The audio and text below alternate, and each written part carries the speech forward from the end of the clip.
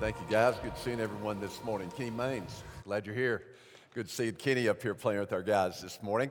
And welcome to you. If you're a guest, we're especially glad that you're here this morning, whether in person or online, a part of our worship experience. And we always have this anticipation when God's people gather together that God's Spirit is present among us and He's stirring in our hearts and minds, calling us to new levels of commitment for some, what could be a radical transformation, the experience of salvation. Maybe you've been contemplating that, what it is to have a personal relationship with Christ, to be a follower of Christ. We'd love to be able to help you in discerning that call and understanding that call and how you pursue that call. So we do encourage you, whether today, during the course of this service this week, that you just text FL Respond, just that one word, FL Respond, to the number 833-571-3475. And we'd love to be able to talk with you about that decision. Or maybe you're a follower of Christ already, but you need to be a part of a church family. Faith from a biblical perspective, from a biblical understanding, it's always lived in the context of community. It is never lived alone. It's never lived in isolation apart from a community of faith. And so we would love to help you in making that decision as well. And I mean no disrespect this morning to the Texas Rangers nor the Houston Astros, but after watching the Cowboys lose to the 49ers last week, I thought no one has contributed more to making Texas a baseball state than has the Dallas Cowboys. They have single-handedly done it themselves. Maybe that's as it should be. After all, baseball, they say, is the national pastime. Going all the way back to Cooperstown in 1839, Abner Doubleday sit down and made some rules, came up with some rules for this game that he would call baseball. And so from that day forward, ever since, from sandlot fields to stadiums costing hundreds of millions of dollars, this game is played. And the rules for the most part are the same, whether you're talking about 3-year-olds that are playing t-ball, all the way to senior adult baseball for former college players over the age of 40. The rules are pretty much the same, except for one. At every level of baseball, at every level of talent, one rule remains. 3 strikes and you're out. So prevalent is the idea of 3 strikes and you're out, it's even made its way into our penal system. You have 3 felony convictions, 3 strikes, you are out. Lifetime conviction. Well, the reality is that though baseball and life may have very little to offer in terms of grace, thank goodness that our God is a God of redemption. Our God is a God of second chances. Our God is a God of beginning again and again and again. You know, the past several weeks, I've been trying to address some topics that I think haunt us as believers and followers of Christ. Maybe not all the time, but at different times and seasons in our life, I do believe that in our faith journey, we're haunted by certain thoughts. And sometimes we feel guilty about holding these thoughts, and we're hesitant to talk about them as if they are somehow an expression that reveals a lacking in faith when nothing can be further from the truth. And so we've been entertaining some haunting thoughts that I think can enter into our minds as believers. We've talked about being haunted by a sense of inadequacy in our lives. Sometimes we have that inferiority complex, or we're haunted by regrets of opportunities that were missed, things we could have done that we didn't do, or things that we did that we should not have done. Last week we looked at the idea of being haunted by God's no. That when we have actually prayed selflessly, we pray for other people, we pray prayers that are noble, that are interceding on the behalf of others that are broken and dealing with hardship and crises and suffering in life, only to experience God having said no. And then us having to redefine our understanding of God, having to grapple with that, how it impacts our faith, and just this haunting thought that maybe something is lacking in our faith. This morning's message plays along with those previous ones.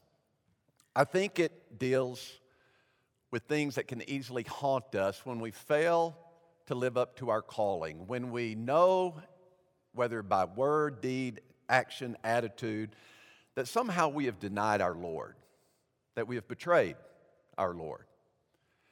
In our text this morning in John chapter 13, and that's just where we're going to start, in John chapter 13, you'll notice that the scene opens in the upper room. Jesus is observing with his disciples, his inner circle. He is observing the Passover meal, what will eventually become for us the communion meal, the Last Supper and the Lord's Supper. And he's already identified through the passing of the bread that has been dipped. He has handed it to Judas, Judas being identified as the one that would betray him. And having done that, Jesus comes to say in verse 31, therefore, when he had left, talking about Judas, therefore, when he had left, Jesus said, now is the Son of Man glorified, and God is glorified in him. If God is glorified in him, God will also glorify him in himself and will glorify him immediately. Jesus would then give to his disciples, you see in verse 34, a new commandment. I'm giving you a new commandment, that you love one another just as I have loved you, that you also love one another. By this, all people will know that you are my disciples if you have love for one another. Now, the biblical understanding of love, it isn't something that is weak. It isn't something that is emotive. It isn't something that's weak, emotive, and impotent. It's not something that is accommodating to others and the lifestyle that they want to lead. That is apart from the known and revealed Word of God.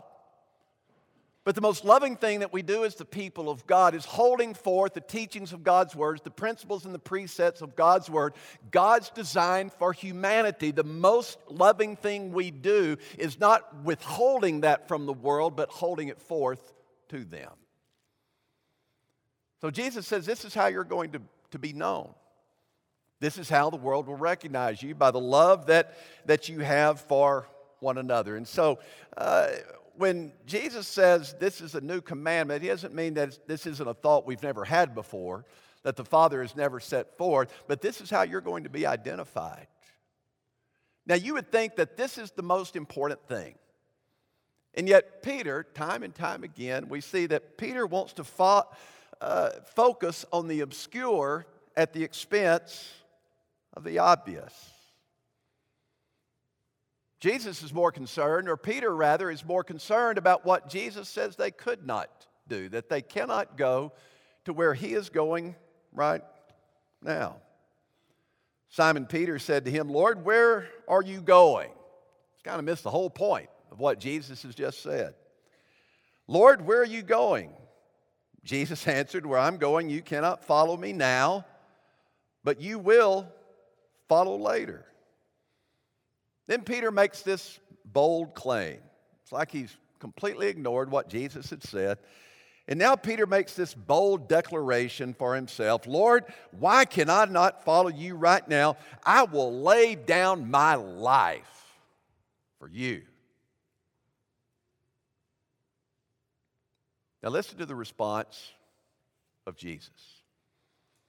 Because the arrogance and the pride and the ego of Peter has already been shown in this upper room. Jesus has pointed out that one of them will betray you. And Peter again has made the brash statement, these others may betray you, but Lord, I never will. So there is this bold, this arrogance and this ego and this pride that is making itself evident in the upper room with these disciples. Jesus replies and says, will you lay down your life for me? Truly, truly, I say to you, a rooster, not a roaster, a rooster will not crow until you deny me 3 times. Now, in the decades to come, Peter would, in fact, lay down his life for Jesus. But in the hours in the days that will follow this evening as it continues to unfold, Peter will be haunted by this statement. He will be haunted by this failure in his life. And I don't know about you, but when of course we have the benefit of looking back in hindsight, but reading about Peter's life, I find myself shocked somewhat by Peter. Peter's the last guy I would have expected to do this. I mean, everything we know about Peter up to this point, we've seen him. We've seen it in the upper room. He's bold, he's brash. You just kind of have, in your mind, you just kind of have Peter envisioned as this bigger-than-life personality, kind of just this bold, demonstrative type of personality. And he's the last one that I would expect to betray and deny Jesus. But what we discover and what we know is that sometimes people act out of character. Sometimes people act in ways that we would have never expected, don't we? Don't we? And so we see Peter. We see what Peter has said. We know what Peter would do.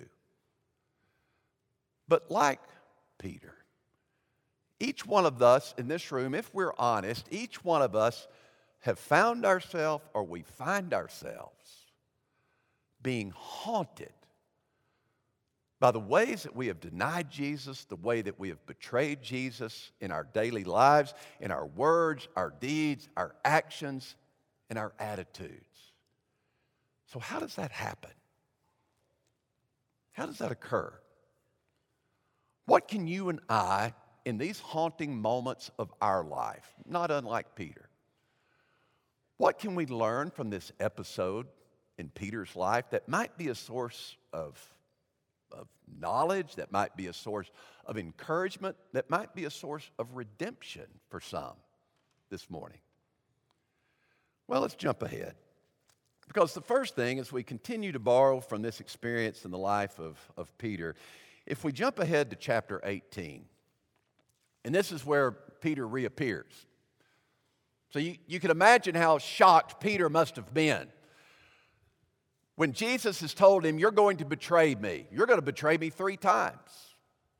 I mean, the sun won't rise, the rooster won't crow until you've denied me 3 times before morning. I mean, Peter must have been so shocked into silence that he doesn't appear again for 5 chapters. But now as he appears in chapter 18 and we see what unfolds in his betrayal and his denial of Jesus, what it shows us and what we need to be reminded of is the subtlety of denying Jesus, the subtlety of denying Jesus. Notice how it unfolds. Look at verse 15 of chapter 18 of John. Simon Peter was following Jesus, and so was another disciple. Now that disciple was known to the high priest, and he entered with Jesus into the courtyard of the high priest. But Peter was standing at the door outside, so the other disciple, who was known to the high priest, went out and spoke to the doorkeeper and brought Peter in. Then the slave woman, who was the doorkeeper, said to Peter, "You are not also one of this man's disciples, are you?" He said, "I'm not." Verse 25. Now Simon Peter was still standing and warming himself. So they said to him, "You are not one of his disciples as well, are you?" He denied it and said, "I am not." One of the slaves of the high priest, who was related to the one whose ear Peter cut off, said, "Did I not see you in the garden with him?" Peter then denied it again, and immediately a rooster crowed. Now, here's the way I've played this out in my mind. What probably happened? I do believe that Peter was probably shocked. I believe Peter had every good intention that he would not deny his Lord. When he made that claim, it was a noble claim. In his heart and in his mind, he did not think that he would deny his Lord. And so when Jesus said that he would, "You'll betray me," the way I envision this is that Peter probably steeled himself, he galvanized himself, he readied himself for some great frontal assault. So that when he was confronted with whether I'm going to accept, whether I'm going to acknowledge, whether I'm going to deny Jesus, I will be ready. I will be prepared. I will see it coming. I'll know how to be prepared. But in so doing, he neglected to recognize the subtleties by which Satan works in our lives. I think we do the same thing. When we hear this kind of language in our conversations about faith and not denying Jesus, not betraying Jesus, I think it's somewhat of an ego issue that we automatically envision ourselves when we make the claim, oh, I would never deny Jesus, I would never betray him. I think in our minds we immediately think that we have some kind of grandiose vision of ourselves that if I was ever kidnapped by that communist, Marxist, or Islamic, or red-suited devil worshipers, terrorist group, if they ever captured me and demanded me that I deny my faith, I never would. I wouldn't do that. Well, that's too easy. That's too obvious. Frankly, it's a bit too Hollywood. Satan doesn't work through the methodologies and the portrayals of evil that you see on the movie screen. That's not the way the devil works. The devil is a serpent. He works in much more subtle forms and fashions. He works in the highways and the byways, the intersections of everyday life, everyday encounters, everyday exchanges that are just part of the norm, that are part of the routine, that are part of the cycle of everyday life. That's where evil lurks. That's where opportunities of acknowledgement of our faith or a denial of our faith take place. I mean, even Matthew in his gospel, in this same account, Matthew would say in verse 26, he would acknowledge that in verse 69 that it was a slave woman, just like John said. Verse 71, it was another slave woman. They confronted Peter and asked him about the nature of his relationship with Jesus. But my favorite one that really captures well the theme of what I'm setting forth in this particular point is that in verse 73, the third time it was just, Matthew says, just a bystander. Just a bystander. No commie pinko, no Marxists, no Islamic terrorists. Nobody in a red devil suit with a pitchfork. Just a bystander. Just a normal conversation within the day. It's how we deny and betray Jesus. Oh, we laugh.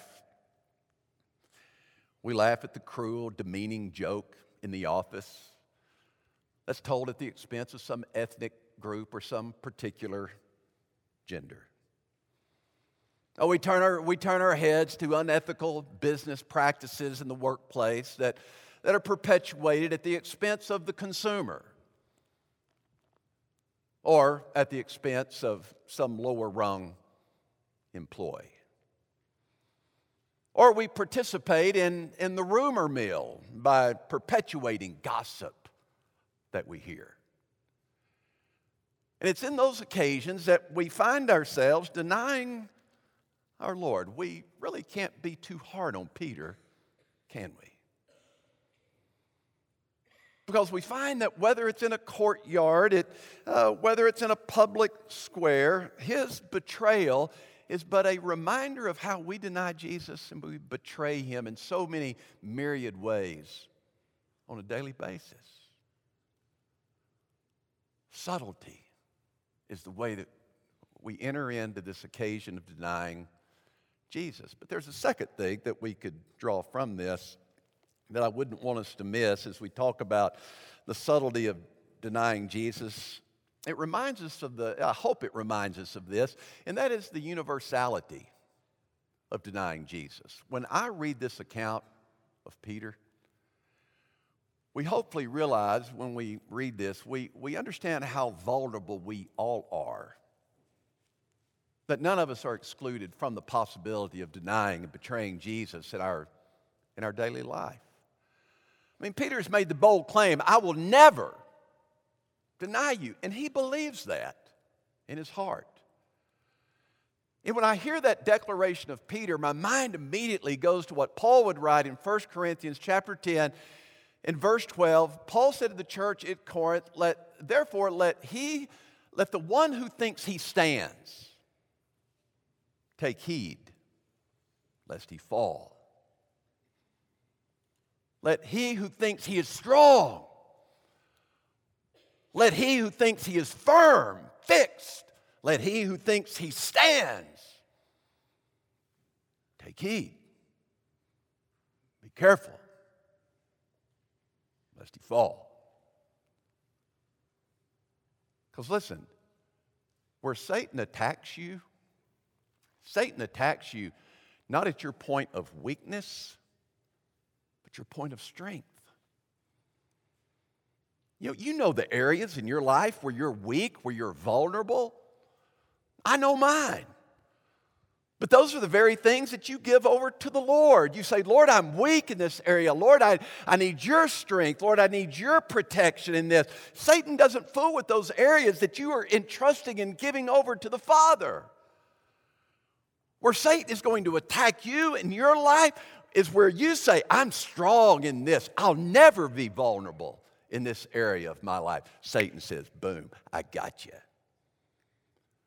Because your strength can in no way compete with his.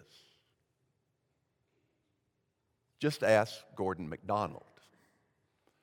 1986, Gordon MacDonald was on top of the world.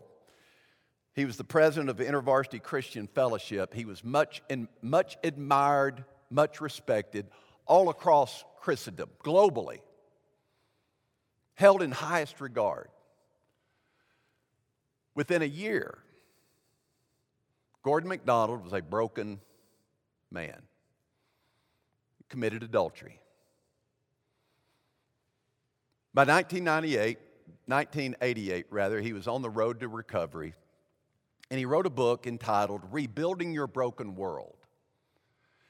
And in that book, he tells the story of an event that transpired just a few years before his adulterous relationship.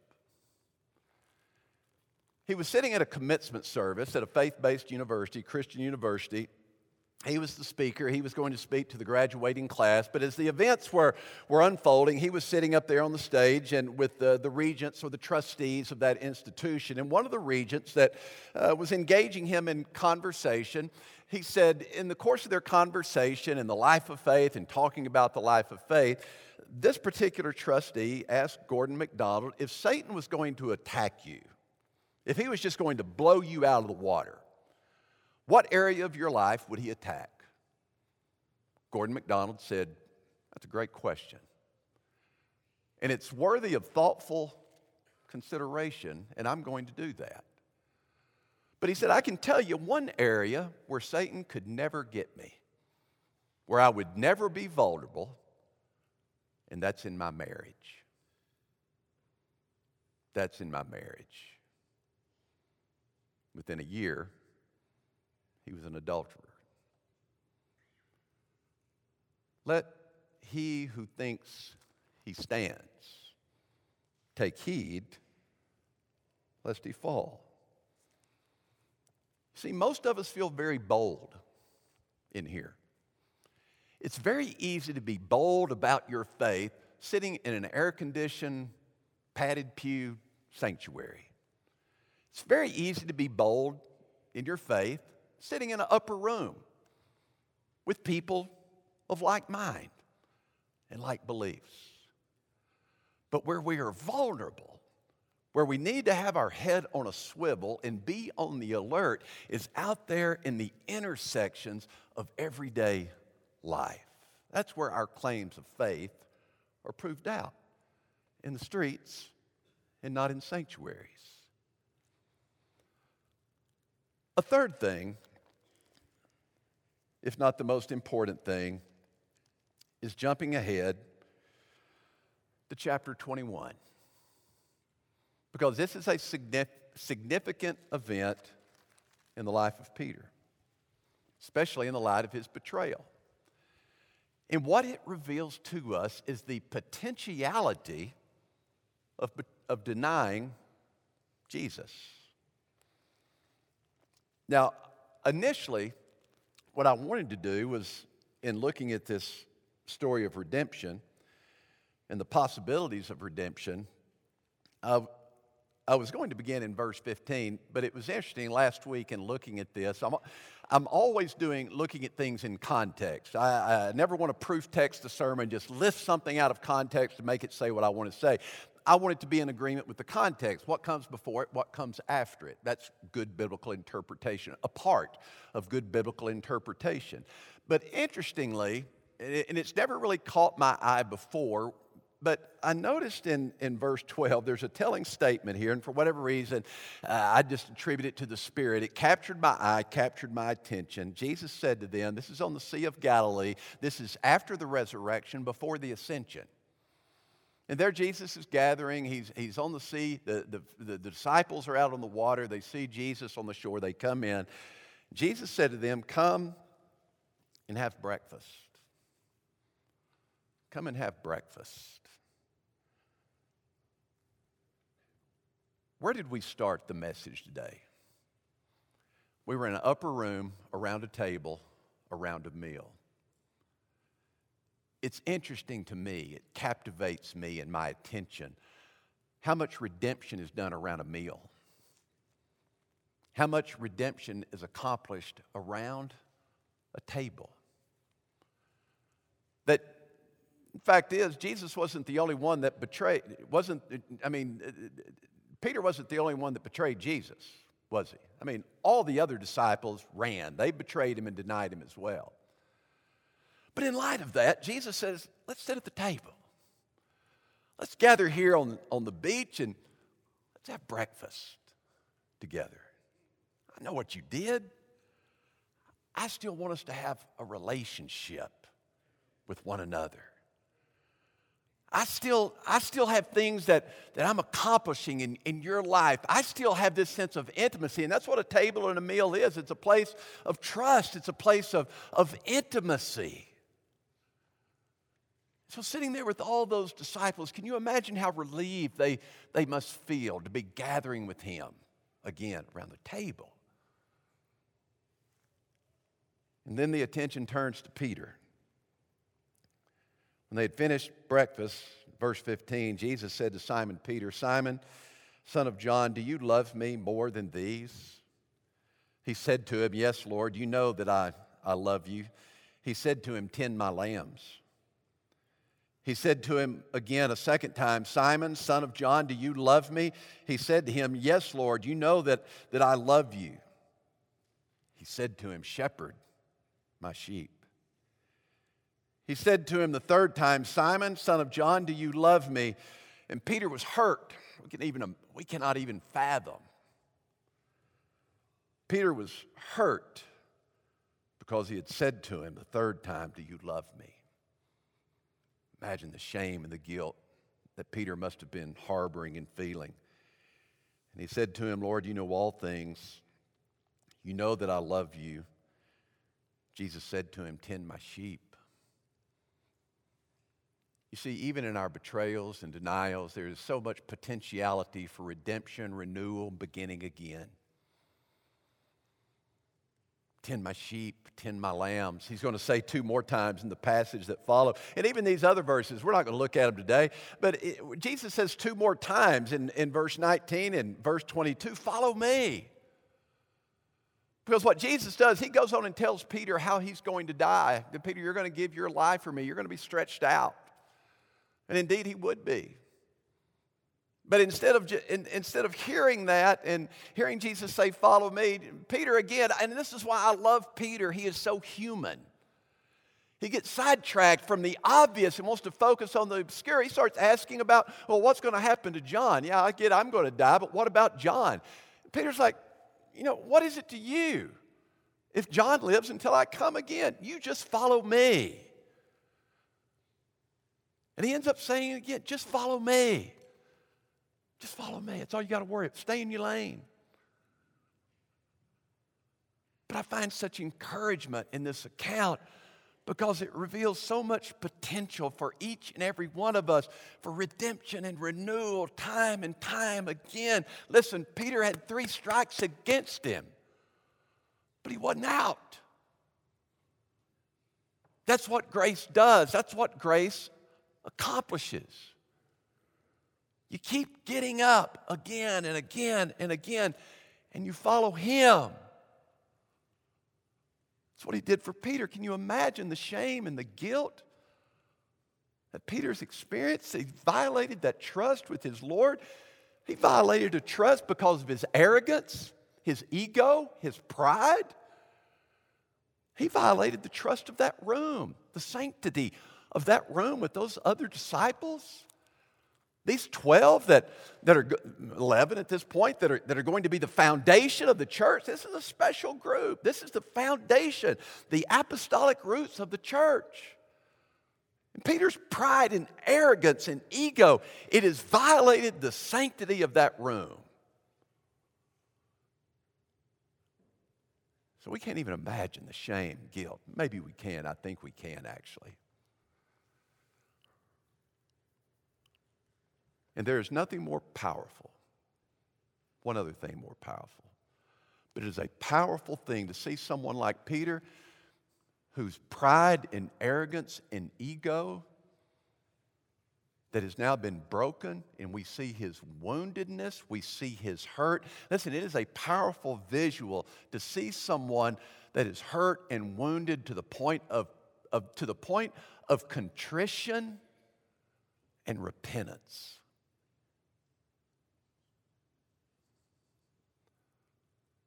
But you know what is more powerful? What is a more powerful vision? It's what grace can accomplish when it is given to the one of a contrite and repentant heart. And that's what happened to Peter. And that's what can happen to you and to me. But we can't just wallow in our guilt and our shame for how we've denied him, how we've betrayed him. No, you got to keep following. Keep following. Because here's to me is one of the most powerful verses at the end of the narrative. In verse 25, but there are also many other things which Jesus did, which if they were written in detail, I expect that even the world itself would not contain the books that would be written. But you see, it wasn't just the things that Jesus did then that the books of the world could not contain. It is also what Jesus is doing now and what Jesus desires to do now through us. He knows us. He knows us as well. Listen, he knew Peter better than Peter knew himself. But he keeps offering him grace and mercy. Keep getting up to the plate. Keep swinging. Keep following. And the grace of God will continue to renew and to restore again and again and again. But you got to keep getting up. You got to keep walking to the plate. And you got to keep swinging. Let's pray together. Father, we're grateful for your mercy, for your grace, that you are the God of beginning again, that you are the God of renewal and the God of restoration. And Father, as we have been a people redeemed by your mercy and grace, my prayer is that as we go from this place, that we would be a redeeming presence in our world, that because we have known your grace, we would be gracious to others. In Jesus' name I pray, amen. And as we stand to be dismissed this morning, it will be with this blessing from Revelation chapter 5, beginning in verse 12. Worthy is the Lamb that was slaughtered to receive power, wealth, wisdom, might, honor, glory, and blessing. And I heard every created thing which is in heaven or on earth or under the earth or on the sea, and all things in them, saying, to him who sits on the throne and to the Lamb be the blessing, the honor, the glory, and the dominion forever and ever. God bless you. Go in peace.